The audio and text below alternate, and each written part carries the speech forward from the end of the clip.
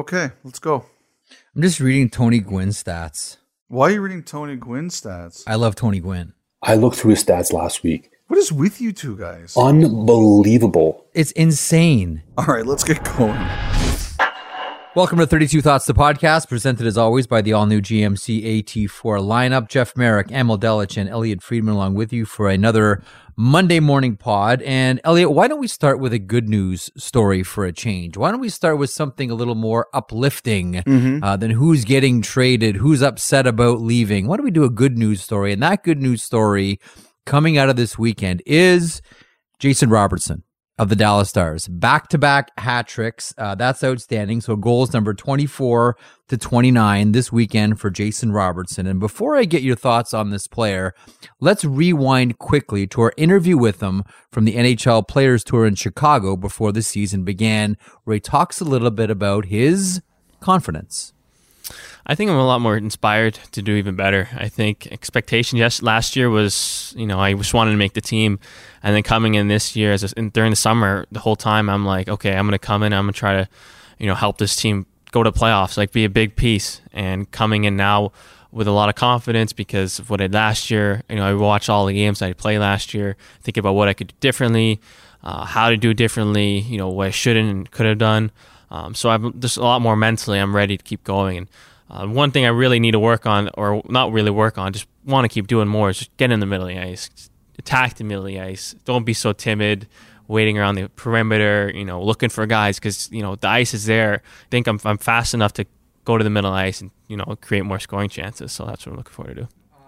One of the interesting things about Jason Robertson's weekend is, we focus so much on Robertson's shot, which has always been his calling card, even going back to when I first used to watch him play with the Kingston Frontenacs of the OHL. But we look at all those goals, we're not pointing at the shot for anything here, are we, Friedge? Not really. I mean, there were a couple of good shots, but they weren't ones where he stepped up and really wired them too much. There was the hat trick on Sunday was a rebound in front, a shot that kind of dribbled through the goalie in an empty netter. But the one on Friday, I mean, that was just a spectacular hat trick, awesome. Including the winner in overtime, where it was the end of a 37-second shift, and he wiped out at the end of it, just hilarious. A race for the puck at center. Robertson, a breakaway for the hat trick in overtime. He scores! What a night! What an exclamation point! A hat trick, overtime, game winner. Robertson, the hero, and the Stars skid off with the win. Timer off the blocker of Holtby. What a player he's turning into. By the way, I want everyone to know that I noticed we got the Jeff hockey snob when I watched him in Kingston, because the rest of us, of course, didn't do that. I want you to know that, I noticed it, Jeff. I'm just trying to give you some context from where I first saw him. Right, yes. And that was Kingston. And the story was, you have to see this American kid playing for the Kingston Frontenacs because he's got the best shot in the OHL. It's ridiculous. Like, it always pops when you see a junior hockey kid who already has an NHL shot. It really stands out. And when Robertson played, he was that guy. Like, he would shoot from anywhere, Friedge. And you can't blow pucks by NHL goaltenders, but you can sure blow pucks past junior goaltenders. And Jason Robertson did that on the regular. I was just sort of providing a little color, Elliot, just giving a little context. This comes down to, I knew about Jason Robertson and the rest of you didn't. You know how many hipsters it takes to change a light bulb, Elliot? It's actually kind of a rare number. You probably never heard of it. Anyway, continue. That's so good. I like that. I think the interesting thing about this year is Dallas as a team is kind of turning over a bit. Yes. Seguin's been really good lately. Ben certainly is not to be underestimated. But what we're seeing is the turning over of the Dallas Stars, eventually from the Jamie Benn, Tyler Seguin Stars to the Jason Robertson, Roope Hintz Stars. Mm-hmm. And Joe Pavelski's a very big part of that. And I believe the Stars are hopeful that they're going to lock him up and he's going to resign. But I think what you're seeing this year is that Dallas is changing kind of the core of its team, or if you want to say adding to the core of the team. The Stars have some really big decisions to make. And I think a lot of it depended on, did they make a run for the playoffs or not? they're there. Robertson has really played an enormous role in getting them there, and this weekend especially. But I look at him, and I think this kid is turning himself into a franchise player. Well, there's another franchise player that it seems as if, all of this is being built around, and we've talked plenty about him since his rookie season, and that's Miro Heiskanen. Yes. It seems to me as if, you look at the future of the Dallas Stars, as to your point, they're starting to turn this thing over and start handing it to that, next generation of hockey player. It's being done around Heiskanen. It's being done around Robertson, Roope Hintz. I know they really want it to be done around Denis Gurianov, who's one of the more frustrating players in the entire NHL. Just complete flashes of brilliance occasionally, which just must be so frustrating for the squad. You're like, where is that every game? And the other is Jake Ottinger. Yep. Who's now finally arrived as well. And, he's going to be someone, albeit a restricted free agent, just like Jason Robertson, is going to be due a new contract at season's end. But that's how should we refer to it, Elliot? Next core of the Dallas Stars. And of course, Robertson is a huge part of that. And you can make the argument he does the most difficult thing to find in a rebuild, and that's a young player who can score goals. And Robertson does that. Yes, and there's not much else to say there. And you're right. I think the Stars, it's good that you pointed out Heiskanen and Ottinger, because number one, I forgot to do it. And number two, especially in Heiskanen's case, you can't ignore it. But we are seeing the turnover of the Dallas Stars very much in front of our eyes. I should also mention, Jeff, that it was a big weekend for the Robertson family, not only because Jason got back-to-back hat tricks, but Nick scored his first regular season goal. And he's got a break. He's got Nick Robertson. Scores! Nick Robertson has his first regular season NHL goal. He had one in the bubble for the Maple Leafs against Columbus in 2020. And boy, is it a big one. Morgan Rielly trying to go and get this puck for Robertson. You get an example of just speed here. The puck's in play, a little battle that Tavares chips it by Miller. Now Nylander, like he did earlier, does an excellent job of getting to that and just pass the puck to an area. Nylander knows Robertson's got good speed. He leads them, and then the quick release goes 5-hole as Demko sliding across. But he's battled injury, and he's, battled to get back. So Robertson and Sandin were the first two of the really young Maple Leafs who signed for no bonuses, right? Yes. Because the Maple Leafs told them that they had a better chance of reaching the NHL if they didn't have bonuses that the teams had to worry about in such a tight cap situation. So he did it, and I think a lot of people thought that he would be a regular far sooner than this. And number one, he's battled some injuries. And number two, there's a lot of really good, high-level skilled players on that roster. And, the one thing, too, is I've heard through the grapevine that Jason's success now, it's not that it's been tough on Nick, because I wouldn't want to say that. But I think that if you have a sibling, whether it's a brother or a sister, who is successful, I think sometimes you as a sibling feel that pressure to succeed too. Nick is determined to make it in the NHL, and why not? Why wouldn't he be determined to make it in the NHL? And I still think he's going to get there, and I still think he has the chance to be a very effective player. But I think at times, some in the American Hockey League have felt that he feels the pressure to get there faster because of how successful Jason's been. So I'm rooting for Nick, and I hope that this is the first of many for him in his NHL career. Two great players, two great people as well. I've had a chance to talk to both and get to know both. Really wonderful. You can tell they're raised really well. Nice kids. Really nice kids. Yeah, really. And just dynamic shots and really dynamic players as well. So I'll just throw it out there. Nick Robertson for John Klingberg. You in? It's that time of year, Freege. Well, look, we know that Toronto had considered a Klingberg deal. Yes. I don't know that Robertson was in that deal. Make it a family affair in Dallas. This is, like I said, you mentioned this was a huge weekend for the Robertson family. It was.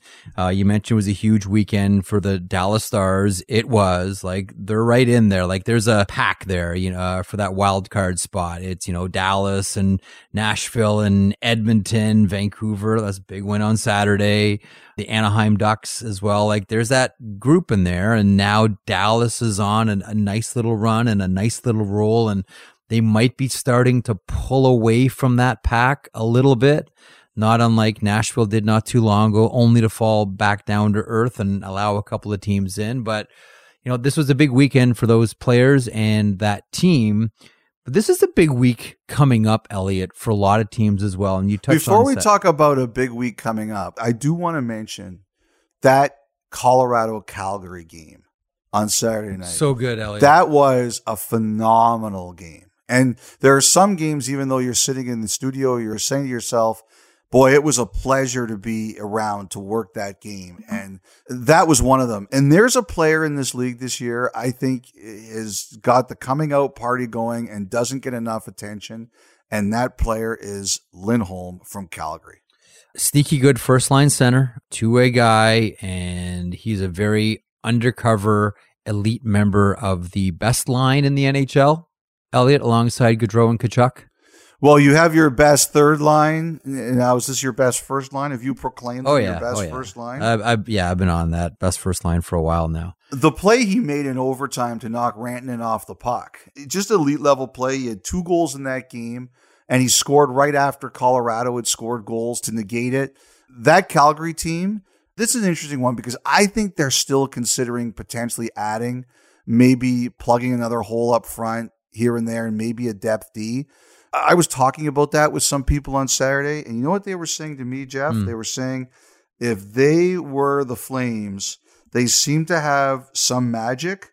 They would be very careful about how much they tinker with what they've got going there. It's really working. It's really good. And speaking of Lindholm as well, someone told me this recently, that back at his draft, Boston was desperately trying to get in to draft him. That the Boston Bruins really liked Lindholm to the point where I think they were talking with the player like, okay, will you come over right away if we draft you? Like Boston was serious about getting up, because that was a Nathan McKinnon draft, and Barkov, Drouin, Seth Jones, Lindholm goes 5th to the Carolina Hurricanes. And the one thing about Lindholm as well, and this goes back to Carolina, is he's super versatile. Like, he looks obviously great playing center, and that's his natural position. But how many times did we see him with Carolina, specifically Elliott, bounce back and forth between the wing and center and played up and down the lineup? He can play wherever you want him to play. That's it. Like, he is one of the most versatile forwards in the game, period. Yet, to your point, not a peep.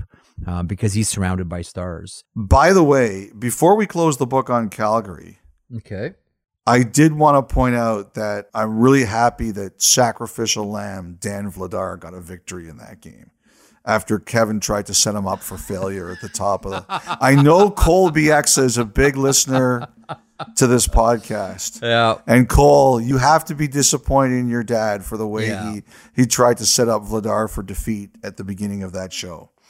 And by the way, speaking of Kevin Bieksa, he is one of the big stars of the episode 1, season 2 of Hey Berkey, which is coming out very soon. Ooh, that's a good show. I like Hey Berkey. Stay tuned for that one. Oh, you're going to have a couple of cameos in there too, Elliot. Don't worry. You're going to get your FaceTime animated. Great. You know, another player, it's funny, a friend of mine, the next morning I wake up and it's just a 2-word text after that game, because we were texting about the game as it was going on, a lawyer friend of mine in Boston. He just a 2-word text in the morning. Makar Hart. What do you think of that? That one shift he had before their so third goal good. was ridiculous. This is going to be a wide open Hart this year. No. It's the goalie in New York. Come on. Yes, I know how you feel. This is going to be a wide open Hart this year. Wide open. And right now, as we sit here this weekend, I do agree with you. Shesterkin is probably my vote. I'm sorry, I'm getting a little older and losing my hearing. Can you say that again, please, Elliot, a little louder and clear so Amel can capture that and maybe use it as my ringtone for you? This is almost as painful for me as the illegitimate election in-season cup is going right now. Oh, in-season cup is awesome. And I've got a guaranteed win night coming up on Tuesday, Arizona and Detroit. Unbelievable. Did you see? You could have a second one. I know. It's so good. So what happens? How could you get 2 guaranteed win nights in a row? Who has to win Tuesday? So if Detroit wins on Tuesday, then they'll capture the in-season cup, which is still a win for me. Then their next game is Thursday against the Minnesota Wild. And your boy Jeffy also has Minnesota too. Love this pool. This is like one of those elections where the winner is already determined before the election begins. So my favorite kind. Oh, this is just fantastic. And one thing I do want to mention as well, and I love this, the grade 4-5 class that have put together the In-Season Cup on Twitter, and it is at In-Season Cup to follow along with this pool that we're involved in. Carolyn Cameron, Elliot, myself, David Amber. Do you know how many followers it has? How many? 2,500. That's pretty good. 2,500. That's amazing for this like goofy little pool that we're doing throughout the season, which is really only interesting to 4 people. And at any given time, 3 of them are angry at each other. I think it's outstanding. There are people out there who are talking about they do some rules tweaks and things like that. Yeah. I don't agree with all of them. Yeah. But I like the fact that people are willing to, it's your pool. Put your own spin on it the way you like it. How about the Carolyn Cameron shouldn't be allowed to sit with the winner for 2 weeks in between games? How about that rule? As a matter of fact, I think Dave lost 2 days with Toronto, and I'm going to have them reinstated because it's not fair. If she got 2 weeks with it, then Dave should get his 2 days with it. I still think I should get one for day one, but that is another story. No. All right, start the podcast and we'll talk about some free agents. Here we go. Welcome to it. 32 Thoughts. Merrick, Delich, Friedman, presented by the all-new GMC AT4 lineup.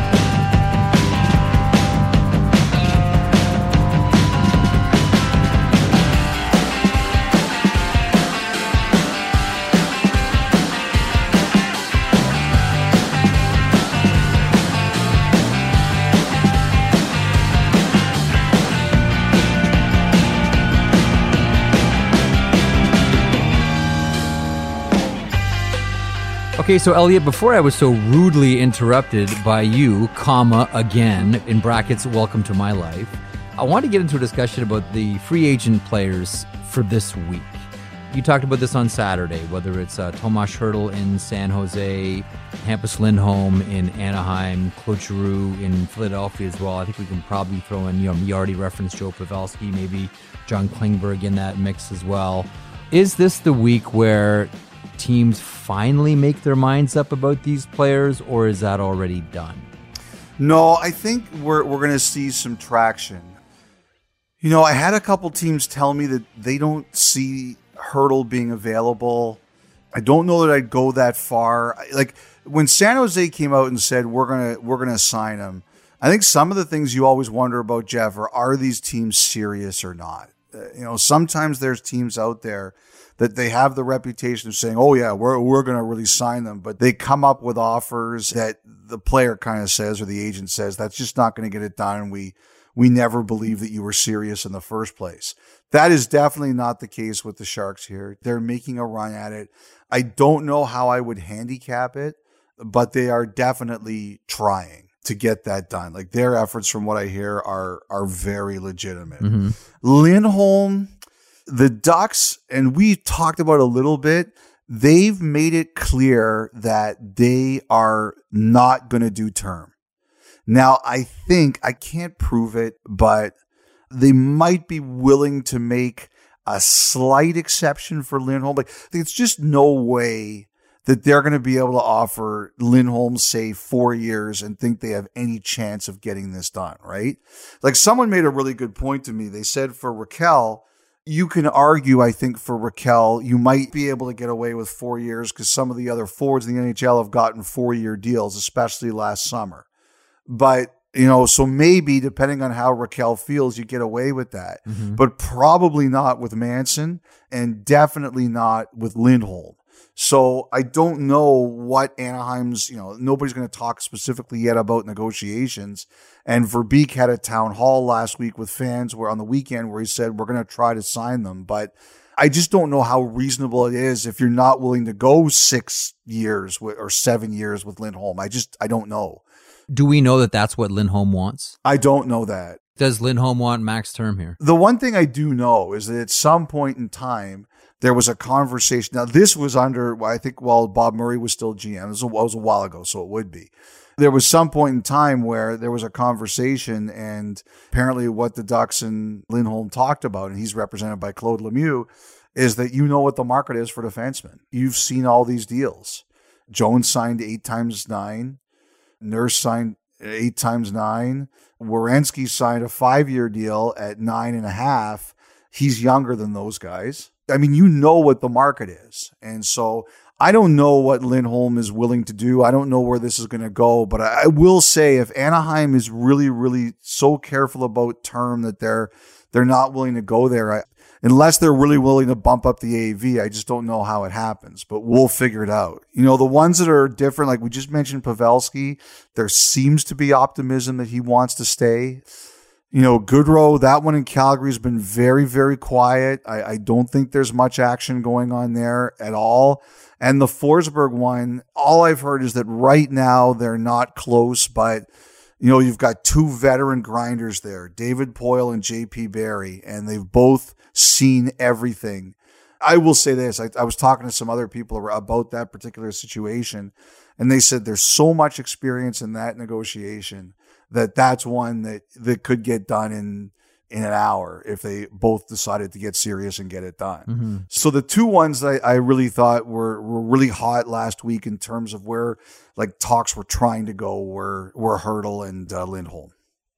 Because I think Lindholm will get done first if it gets done in Anaheim. I was going to say, I don't think that Anaheim would go the remainder of the season and just let Lindholm go. No, there's no chance. Like, I can see Dallas doing that with Klingberg because, listen, their expectation is we're going deep into the playoffs here. Like, we're going for it. You know, Anaheim looks at this as, hey, maybe we're in this playoff race right now, and that's great. And for many, it might be a surprise. I think there was an expectation that there'd be maybe 2 more years of pain.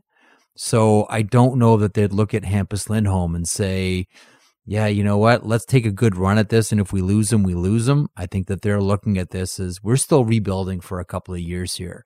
You know, we still have, Mason McTavish coming. Like, we still have young players that are on the horizon that are going to be in this lineup.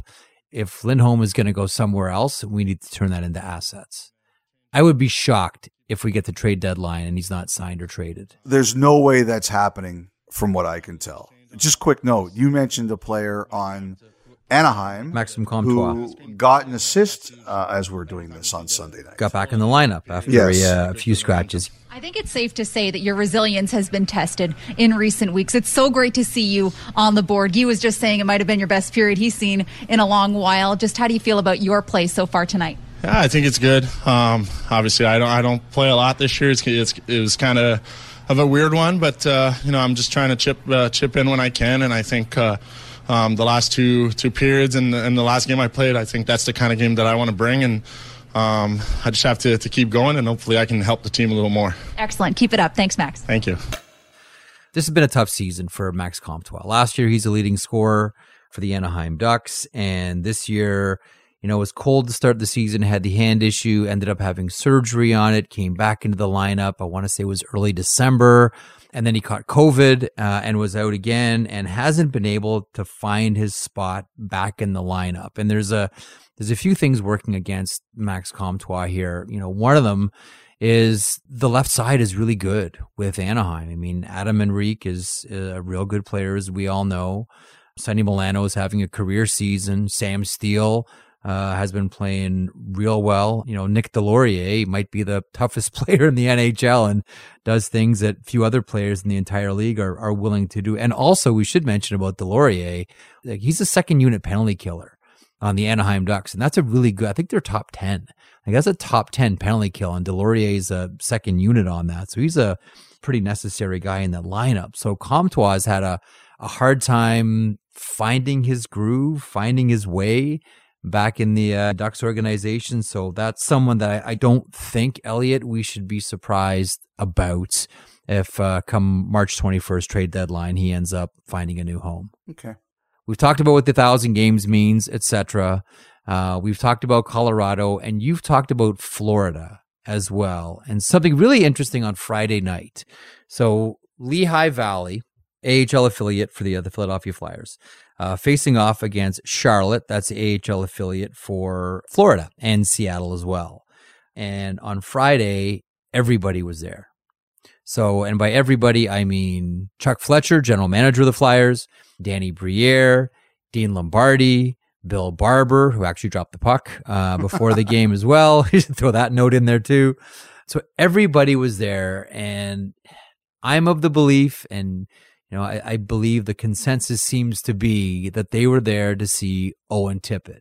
And we've talked about Owen Tippett before. Speaking of guys that are having a hard time finding their way in the lineup, Owen Tippett, couldn't find his way into that stacked Panthers lineup. He's playing in the American Hockey League right now. The belief is they were all there to see Owen Tippett. And, you put 2 and 2 together. Does that mean that there's a Claude Giroux Florida Panthers deal on the horizon, and could Owen Tippett be part of it? We know the Panthers have put Tippett out there and have made him available. Have a thought on that one? Like, Florida doesn't have a first rounder this year. And I don't necessarily think that would be a deal breaker if Florida was the team. I just feel that if you're trying to compete as quickly as you can and Philly wants to come back next year, Owen Tippett makes a lot of sense for me because he's a guy who's ready to play. But, is it going to be Tippett and a future first rounder? I'm just curious to see what the rest of the deal could be. And then we got to figure out if it's going to be Florida. I don't know about Colorado in this one. I have a feeling Colorado, I still think they're around on this one, but I wonder if they're looking elsewhere. I think Colorado's up to something, trying to do something pretty big. I think they look at this as their year to go for it, and they should.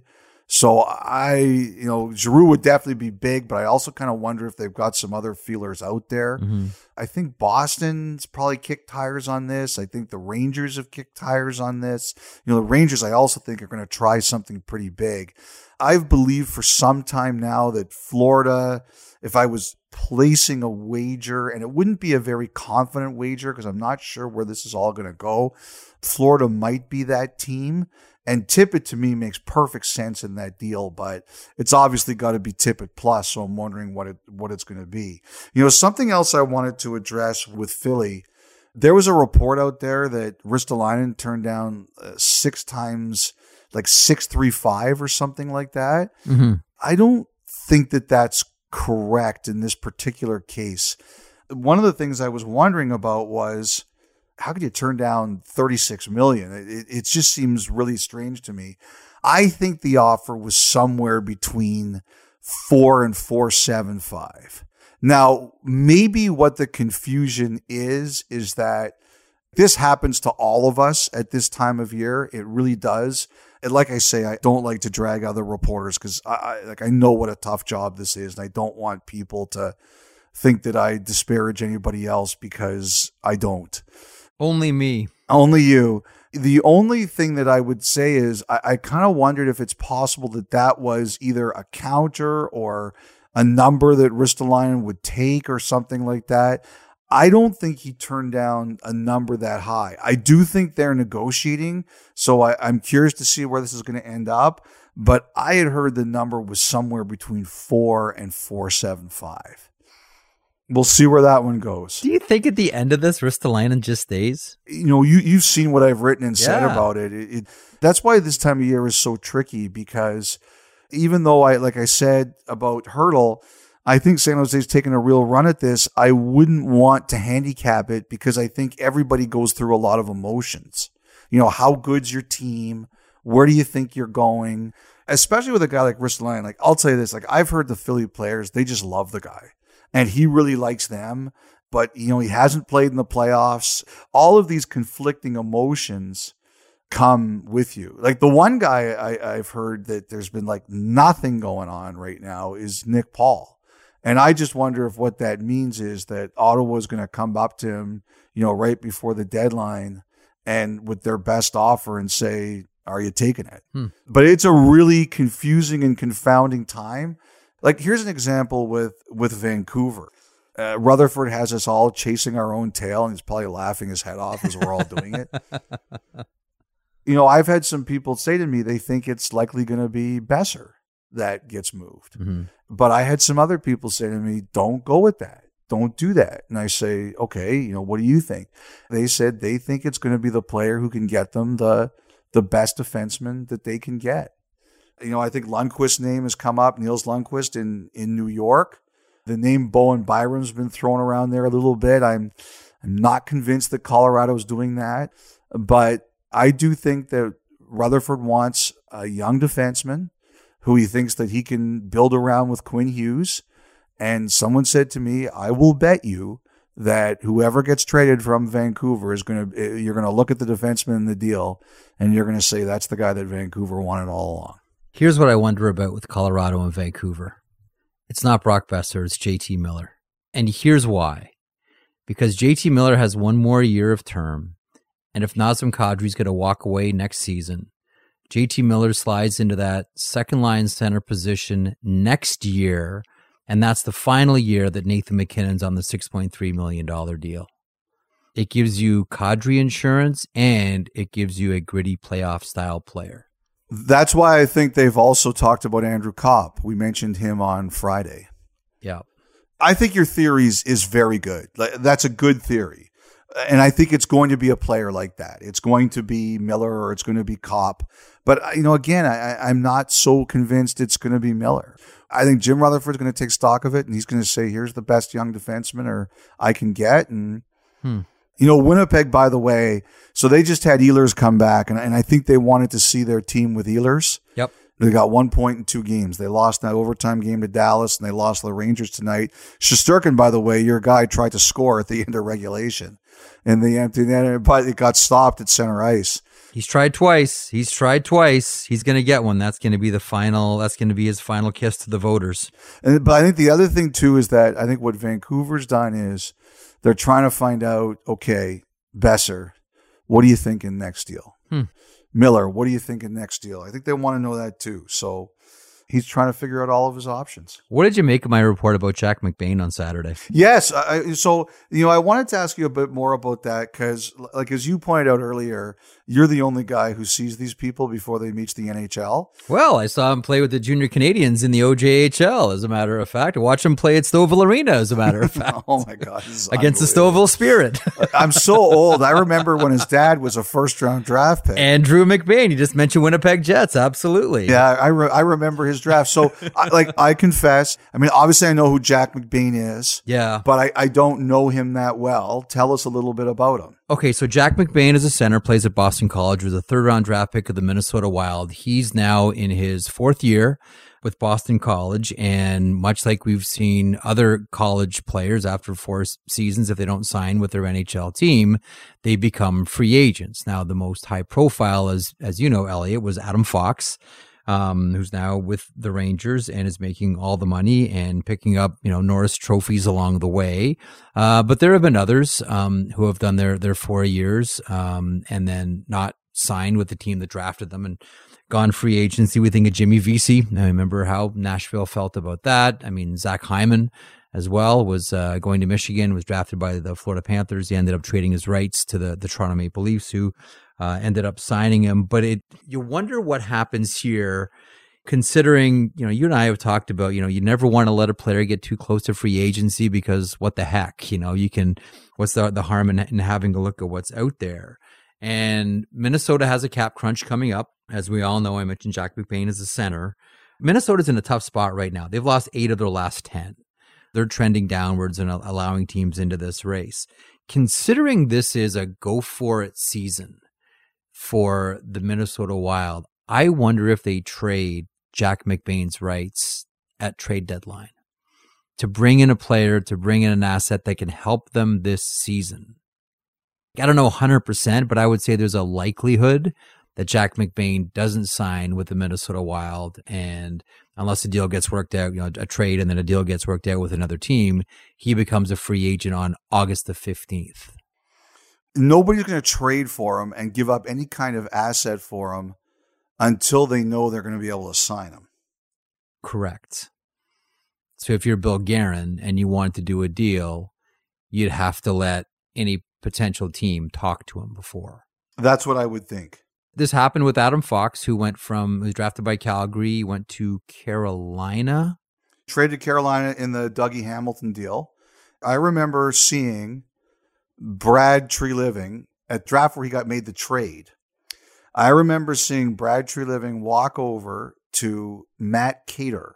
Now, you can't call them agents when they're in the NCAA. You have to call them family advisors. You have to flip the business card over. On the one Yes. side, it says agent. On the other side, it says family advisors. You got to pay attention to which one you look at. I remember him walking over to Matt Cater, who was the representative Family advisor, Elliot. for Adam Fox. And I saw them talking to each other. And this was funny, when they split up, they both saw me looking at them and they're like rolling their eyes. And, and when they left, I said to Tree Living, okay, what's happening? He said, you'll know tomorrow, I think he said. And I said, go to Cater, and he says, what's happening? You'll know tomorrow. And the next day, Fox was in that deal, the Dougie Hamilton deal. So that was a perfect example. And VC was another, great example of players who've done that. The other thing that I should mention about McBain too, he did play for Team Canada at the Olympics. And the last time I checked, which would have been yesterday, he had 17 goals in 21 games for BC, and over a point a game player. They're a much different team when he's in the lineup than without. Actually, you can find this on YouTube. He scored a really great goal right off the face-off 2 weeks ago. It's a great, you see this very rarely. It's a cocky move. You take a shot off the draw off to the goalie's right side and just plunked it in. Anyway, it seems like Elliot, like once every 5 years, this situation arises with this Jimmy Vesey and then Adam Fox, and now it's Jack McBain, who may follow in those footsteps. And we wonder what happens with the Minnesota Wild here if they end up moving him to bring in an asset to help them this season. Now, before we wrap this up and we go to the viewer emails and listener, this is a audio property, right. Elliot. You're not on television. Why are you wearing a suit, Elliot? This is podcast. I guarantee you, I am not wearing a suit. But that's a pretty good point. The listeners. One of the things we also talked about was the idea of trading for Shea Weber's contract. Yeah. So Michael Russo, the tremendous athletic reporter of the Minnesota Wild, he texted me on Sunday morning. He basically said, did you hear that the Wild were involved in that? And I actually did not. I was thinking more of a team that was trying to get to the floor. But Michael brought up a really good point that Minnesota's got a cap penalty the next 2 years. And if there was any team where it made sense to use Weber's contract, it might be them. Because you take yourself right to the edge and then you give yourself an extra $7.6 million in cap room by putting Weber on LTIR. That's for the next 4 years. And then what you also do is you only have to pay $6 million in cash total. So there you go. You've just done the trade. Jack McBain for Shea Weber's contract. Well, yes, that's very good. You just did the deal, Elliot. Well done. Well, how come these idiots can't make trades? They're so easy. We just stumbled into one here on the podcast. That's wild. But, as we're taping this, I haven't seen what Russo wrote, but I did text him tonight to say, are you writing this? Because I didn't want to spoil it on the worst thing I could do is go on and say, Michael Russo is going to write this, and he hasn't written it yet, and someone steals the idea. Yeah, way to go. But he told me he is writing it, so it's going to be out there at the time that this is there. But it makes sense. It makes sense for them, too.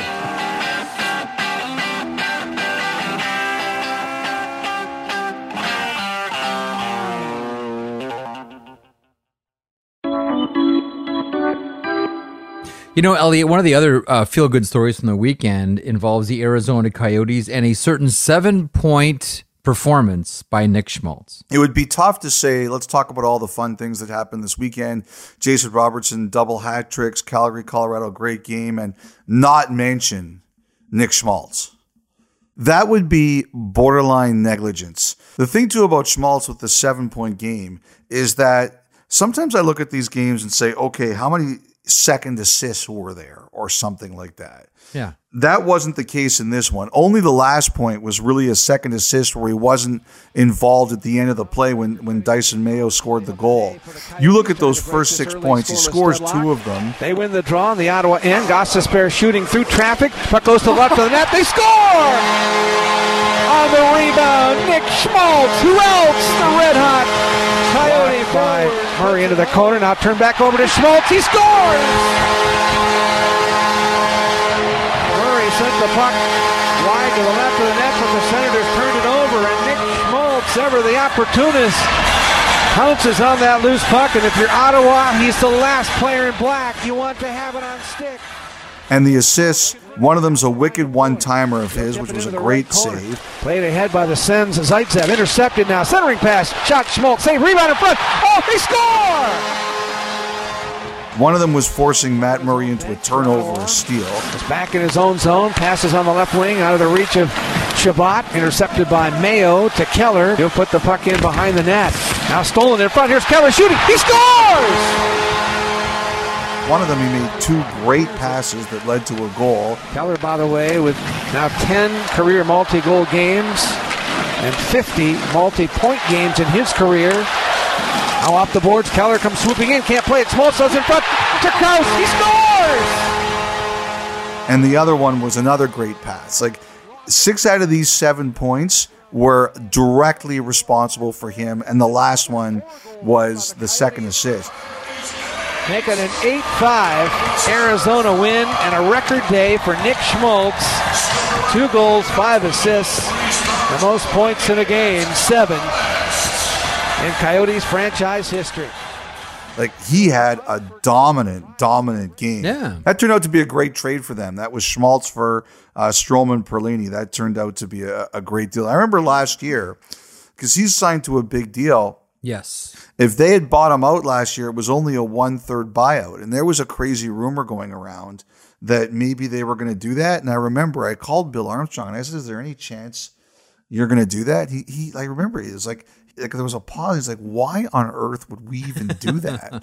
And I said, I'm just checking, you don't have to get mad at me. And he says, we're not interested in doing that. He's a good player. And, 7-point night, pretty impressive. Not bad. Also getting business done, Liam O'Brien with the 2-year deal, and Travis Boyd as well. So getting some players under term. Travis Boyd is playing in between Keller and Schmaltz.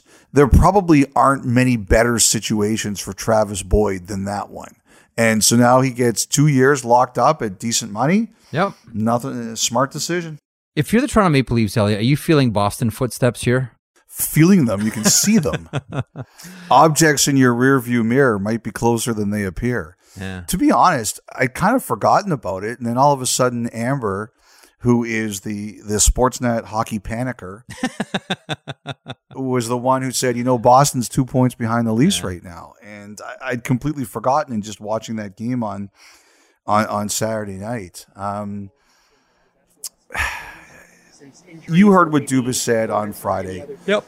I mean, it's a lot of it's going to depend on Muzzin's health and where we're at. We still have some quite a bit of flexibility to get creative and try to make something happen. But I don't think we'll have, unless we get the news we don't want on Muzz, I think we'll just have the one move left in us here.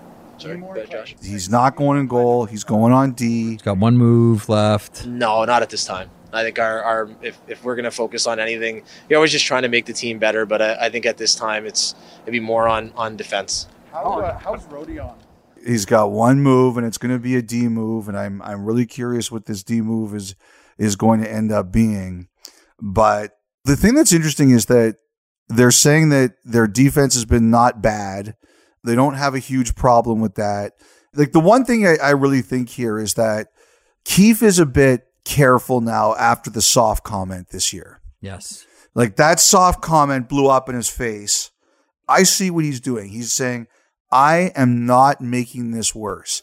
And the other thing too is good coaches, they realize when their team is fragile and they're saying, I'm not going to be the one to kick on them now.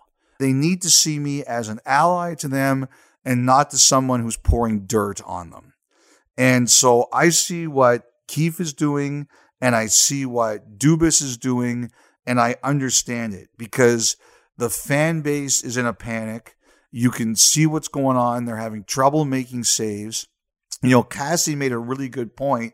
She's wondering a little bit about, at times, Campbell's stick position because, some of them are getting through him at a place where the stick could be. But you can see he's battling his confidence. He's saying all the right things. They're saying all the right things. But they're talking about how their defense has been not bad.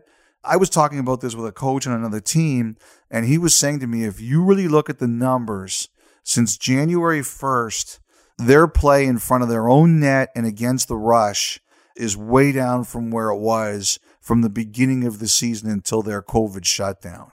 So, yes, I do think they have to get saves. Their goalies have to be better, but they've been leakier than they have been in the past. And, that game on Wednesday night with Sandini scores the goal in the first period off a really smart play. Play breaks down. Skinner, I don't have any problem with Skinner leaving him, and he backs away to create an opening and scoring. But then he had a really tough time in front of his own net, as Stewie showed. I'm looking at this right now, and I think the Maple Leafs have said we can't trade everything. We can't acquire 6 new players. Yeah. So we're going to do our one move and hope it fixes. But what I see as a team, the goalies aren't confident, and the confidence of the team is coming down with them. And some of the weaknesses that were being covered up by saves before, they're not getting covered up now. And the coach and the GM want to be very careful that they don't say anything that makes the situation worse. So now we've got the Campbell stick to stare at, much like after talking to Mike McKenna last week on the radio show, I can't stop looking at Peter Mrazek's right foot. Mrazek's foot, yes. His right leg is significantly ahead of his left leg, which leads to some problems, but he won't get it out of his game, and that goes back to probably Grand Rapids. So now I'm going to be staring at Peter Mrazek's right foot and Jack Campbell's goal stick. Thanks for the distraction, everybody. Okay, so before we get to the listener, not the viewer stuff. Ears, not eyes. It's a podcast. Ears, not eyes. There was something that hit Twitter on Sunday, and you're way more up on this than I am, and that was the Hall of Famer Angela James had a post about the battle between the PHF and the PWHPA. One of these leagues has to go away, so there's not this many letters. Or just combine them and add PHF to the PWHPA to make it nice and really confusing. So a couple of things happened this weekend. Well, listen, I believe this is going to happen early this week. Maybe if you're listening to this podcast on Monday when it comes out, maybe it's already happened. The Toronto Six are the top team in the PHF, and they have new ownership. Anthony Stewart, Angela James, Bernice Carnegie, co-founder of the Carnegie Initiative, and former NHL head coach Ted Nolan. There are other investors. I just don't know who they are. I can't nail that part down, but those are 4 of the big ones here. So Angela James is also the assistant coach of this team. Like Angela James, I don't know how much more we have to add to her resume. She's a Hall of Famer. She's actually in a number of Hall of Fames.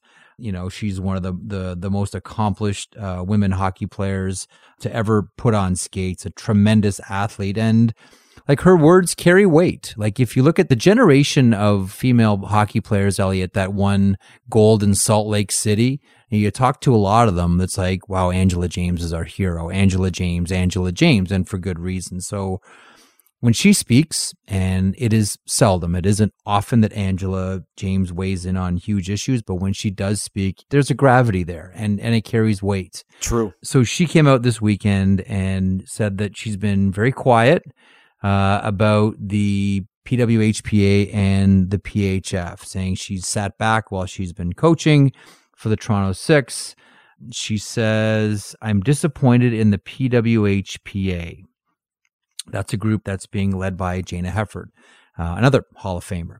She writes, whose interest are you protecting? It isn't the interest of the non-national team players that have supported your association for 3 years now without playing a league game. Their careers have passed by now, and you want another group of women elite players to follow you while you claim to make a sustainable league. The fans and players deserve more than a showcase game or 2. The NHL has repeatedly said until you and the PHF can come together, they will not step in and support a women's league. Essentially, Angela James, and you can read the entire text. Soraya Tinker tweeted this out on Sunday. Essentially, she's saying, it's time for the women's game, considering that both entities, the PWHPA and the PHF, considering they both have shared goals. And we've talked about this countless times, Elliot. There are 2 different entities here with the same goal. Angela James writes, why can't you work out these differences? And that's one of the keys that I think a lot of people are wondering about. And now that Angela James is a co-owner of one of the PHF teams, I wonder how vocal she's going to be in pushing the issue. Like, we knew there was going to be a pressure point right after the Olympics. Something had to happen. This momentum needed to be captured and channeled into something. And it sounds as if Angela James is very much trying to keep that conversation in the forefront. The idea that there are two entities with shared goals and they really need to be working together. She says women's hockey is bigger than the PHF and the PWHPA. Together, we can make history. The best women players in the game deserve to be competing at a pro level in one league. Yes, it is sustainable. #for the game. That is huge, coming from a giant in the game in Angela James. I don't have a lot to say about it. The points I would make is, look, it's obvious, as you said, she's got now in addition to the emotional investment in it, because she's a huge supporter of women's hockey. She cares a lot about it. She's worked on that particular team, but now she's got financial reasons to really throw herself behind it. But the thing is, too, is that she's right. People don't like to hear this, but one of the biggest reasons that it's having trouble getting off the ground in a league is the two splinter sides themselves. And they have to sort this out. It's like a family squabble, right? Yeah. If the families are mad at each other, only they can sort it out. Nobody else going to sort it out. You know how I feel about this one, Elliot? It's funny. I was having this conversation with a couple of people last week when I was doing the PWHPA Ottawa showcase. And that's, we think there's a fight right now between these two sides, but there's not. I think these two sides need to compete against each other first. They need to be in the same marketplace, each with leagues. Like, there's all kinds of rumors about the PWHPA and what Jana Hefford along with Deloitte can put together here for a league for the PWHPA athletes.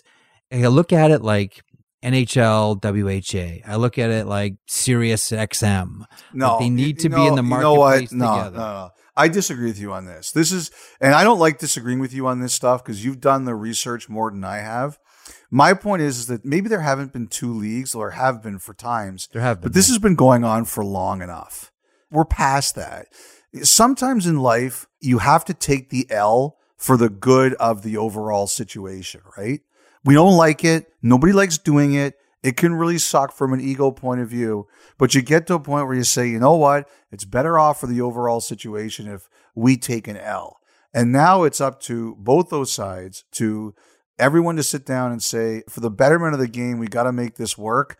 Neither one of us is going to be completely happy, but in the long run, if this is as successful as we believe it can be, we're all going to sit back in 25 years and say, why the hell did we take so long? In a perfect world, you're 100% right. It's not a perfect world, but that means you got to try to make it better. I'm sorry, but that's where we are, Jeff. Your iron is never going to be hotter. Never. It is hot right now. That part is 100% true, and you would hate to see this momentum in this. Hot like me in the mirror. Oh, good Lord. Hey, by the way, how would you think of my suit on Saturday? That was a great suit. That purple thing was fantastic. That Berman special.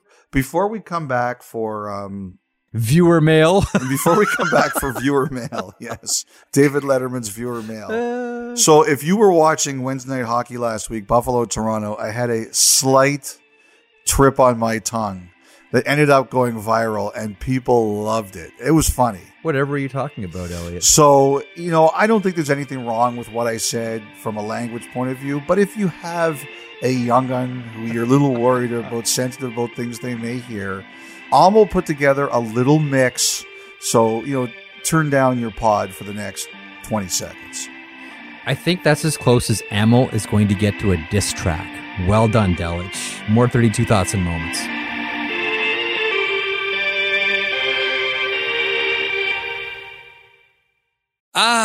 Elliot, yet another start to another week. Now, other than the 32 Thoughts podcast, there's not much else really to look forward to. Jeff, you are forgetting about Montana's Daily Deals. Their chicken wings are double dusted in-house, cooked to a golden crispy finish And they're half price on Mondays. Half price? Half price every Monday and sauced however you like them. Well then, head on down to Montana's Barbecue and Bar for half price wings every Monday. The only other thing exciting about Mondays. Some conditions apply. Visit montanas.ca for details. Sometimes just break your dick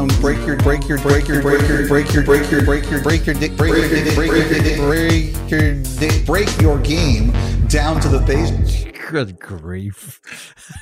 Oh, well, how much time did you spend working on that? Seriously, how long does that take you? No, hang on. I have a better question. How long did it take you to decide to do that after you heard Elliot mangle his new tongue on Wednesday? 3 seconds. How long did it take you to do that? About 5 minutes. Nice work, Amel. Oh, well done, Mr. Delich. Sir, there'll be a little something extra in your envelope this week. Yeah, not for me, there won't Let's be. get to some emails and some phone calls here. This is an industry one. This is interesting. I'm curious your perspective on this one because I have a very strong opinion on it. We'll see where you're at. From Tracy in Edmonton. Hi, Jeff and Elliot. During the pandemic, it became common, brackets even necessary, for radio and television broadcast teams in all sports to cover games from remote studios rather than in person. This seems to be subsiding in many sports, but seems delayed in the NHL, perhaps due to the amount of cross-border travel required. Do you see a return to normal anytime soon? Example, the 2022 Stanley Cup playoffs, or is this more likely a trend? Appreciate your thoughts. I have incredible amount of respect for people who call the games off monitors. I think it's really hard. I think it's always better to be at the rink just because you can talk to people. You feel the crowd better. You see things that sometimes the TV monitor doesn't pick up. I don't think I'm speaking out of school when I'm saying that there were times during COVID where I know members of our crew, they weren't crazy, and this is both on camera and behind the camera. They weren't crazy about traveling because of the quarantines they faced if they got it. For example, we had some people who caught COVID in the States, and they were stuck in their hotel rooms for 14 days. Depending on the rules, like in some places you got it, you could maybe go out after 5 as long as you had no symptoms. But other places you had to stay there in your room basically for a full 14 days. And that wasn't fun. I don't travel very much anymore. In the States, the rules are very different. They're traveling. I hope we get back to it more. I believe our basketball crews are starting to travel more. Our hockey crews, I don't know what's going on there, to be perfectly honest. I saw where the TSN guys said that they were starting to travel again. Look, TV stations, we like to cut costs. That's what we like to do. It's definitely less expensive to do remotes. You save on travel, that's a lot of money. You save on per diems, that's a lot of money. I hope it doesn't stay this way for good. I think you really lose something. And I think when the broadcasters lose something, the viewers lose something.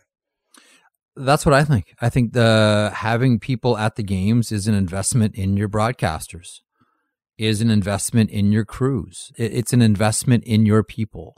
I mean, so much that gets presented is discovered or massaged or, learned through these relationships face to face. You just mentioned Mike Russo in the last segment. Russo and I, for the longest time, we'd always see each other at the draft and that's it. It's like, hey, we should really do this more often. Like we'd only see every year, we would see each other once a year and have a great conversation. It was like that with Katie Strang as well. Like I'd see Katie at the draft and then that was it.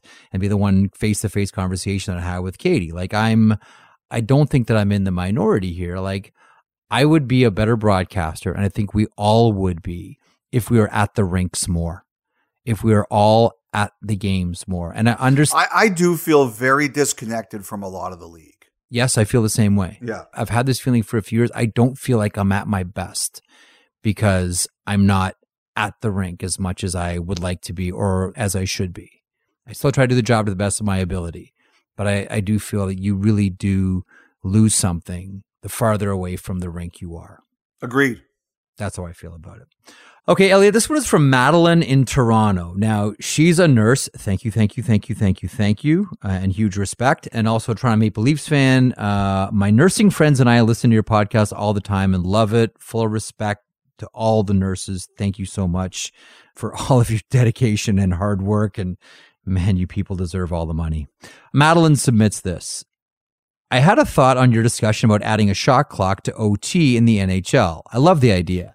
As a kid in Richmond Hill, Ontario, I played a sport called ringette. We use a 30-second shot clock in ringette, and when it expires, the possession of the ring is given to the opposing goalie, and they have 5 seconds to make a play. I think this gets the goalie more involved in the offense and really changes their playmaking ability, while also adding the increased risk of turnovers and resulting in a potential goal. Let me know what you think. Great job, Jeff. Great job, Amel.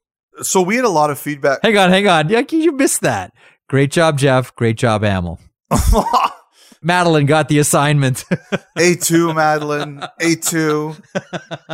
Beware the Ides of March. 2 weeks away. That's awesome.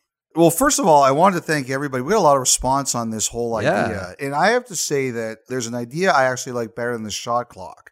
And it also came in an email from a Jim T, who actually said that instead of he doesn't like the shot clock because offensive zone pressure should be rewarded.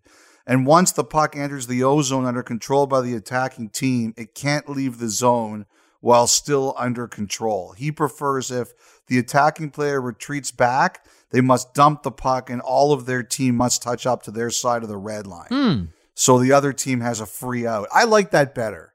I think I like that better than the shot clock. Okay. I mean, Again, I'll come back to the whole idea of like trying these things out at a summer. Someone else, and I do apologize, someone else suggested doing it at the All-Star game. Oh, that ain't a bad idea. That's a cool idea. Yeah. Have a Young Stars game or something, maybe even the All-Star 3-on-3 tournament itself with these rules. I don't know how all the hungover players will feel if the game's like in Vegas. Too confusing. And they have to go up and too confusing. What am I doing here? Wait a second. I'm still a little bit foggy from last night. Hold on a second here. Next year, it'll be Florida. So there'll be like sunburned players trying to get up and down the ice. You know what? What's the worst sunburn you ever had? Oh, I had a bad one when I was like a 17-year-old. I remember it. It was so bad I fell asleep in the sun. It was one of those things where you could just touch yourself and it would go white and then red again. Yeah. It was painful. So mine was in California. This would have been right after high school. My buddy and I thumbed up and down the coast of California, went up to Arcata and then down Sacramento, and ended up staying on campus at Stanford. And that was really cool. And anyway, but on the one day there, we're at my buddy's cousin's house, and he's got like a pool and a terrace, like great spot. And so I lathered up. I'm like, I'm working on my tan today, and lathered all up and no problem. Fell asleep in the sun and burned my eyelids. Oh. Have you ever burned your eyelids, Elliot? No, I can't say I have. Every single time you blink, you're in agony. Oh. I never realized how much I blink in a day. It was honestly like some of the most annoying pain I've ever felt because you can't do anything about it. You got to blink. And every time I would blink, it would be agony. Anyway, on that lovely note, let's get to another email. This is obviously inspired by by our conversation and your inclusion of Michael Misha in 32 Thoughts last week. Oh Michael Misha God, of you guys are the killing Mississauga Senator. So here's the question. Alessandro in Halifax. Can you explain how the decision is made between who is deemed exceptional and not exceptional when discussing younger players joining the junior leagues? Would love to hear more about the process and decision-making of who the committee thinks is good enough and whether it is based more heavily on stats or visual, and who is part of that decision. You would be better to answer that than I would. It's reviewed by Hockey Canada. What they do is they put together an evaluation panel. Like the player has to apply for exceptional status, which, just so everybody knows, allows you into junior hockey 1 year earlier. So you can join as a 15-year-old playing junior hockey in the CHL. Now, it's not all based on skill, but skill is certainly a component. It's also, are they physically mature enough? Are they mentally mature enough? And I believe academic ability as well. And it's a panel of people from Hockey Canada and outside Hockey Canada as well. And it's a full kaleidoscope. It's, it's physical skill. Can this player play? Can this player play at that level? And can they mentally handle the challenges of playing as a 15-year-old, where it's going into a league where there are overagers who are 20? Will they be able to handle it, physically and handle it mentally as well? So it's a panel put together by Hockey Canada. Nice. Taking us out, Elliot, is a New York-based musician, an axe murderer. Folks, prepare yourself for Shredfest 2022. Ryan Scott is a freak on the guitar, mixing influences of blues, jazz, R&B, and even some Brazilian psychedelia. Ooh, like the sounds of that. Ryan delivers all of this with beautifully crafted lyrics that complement his guitar skills. From his debut record, A Freak Grows in Brooklyn, here's Ryan Scott with Love You Like the Sun in June on 32 Thoughts, the podcast. Have a good week.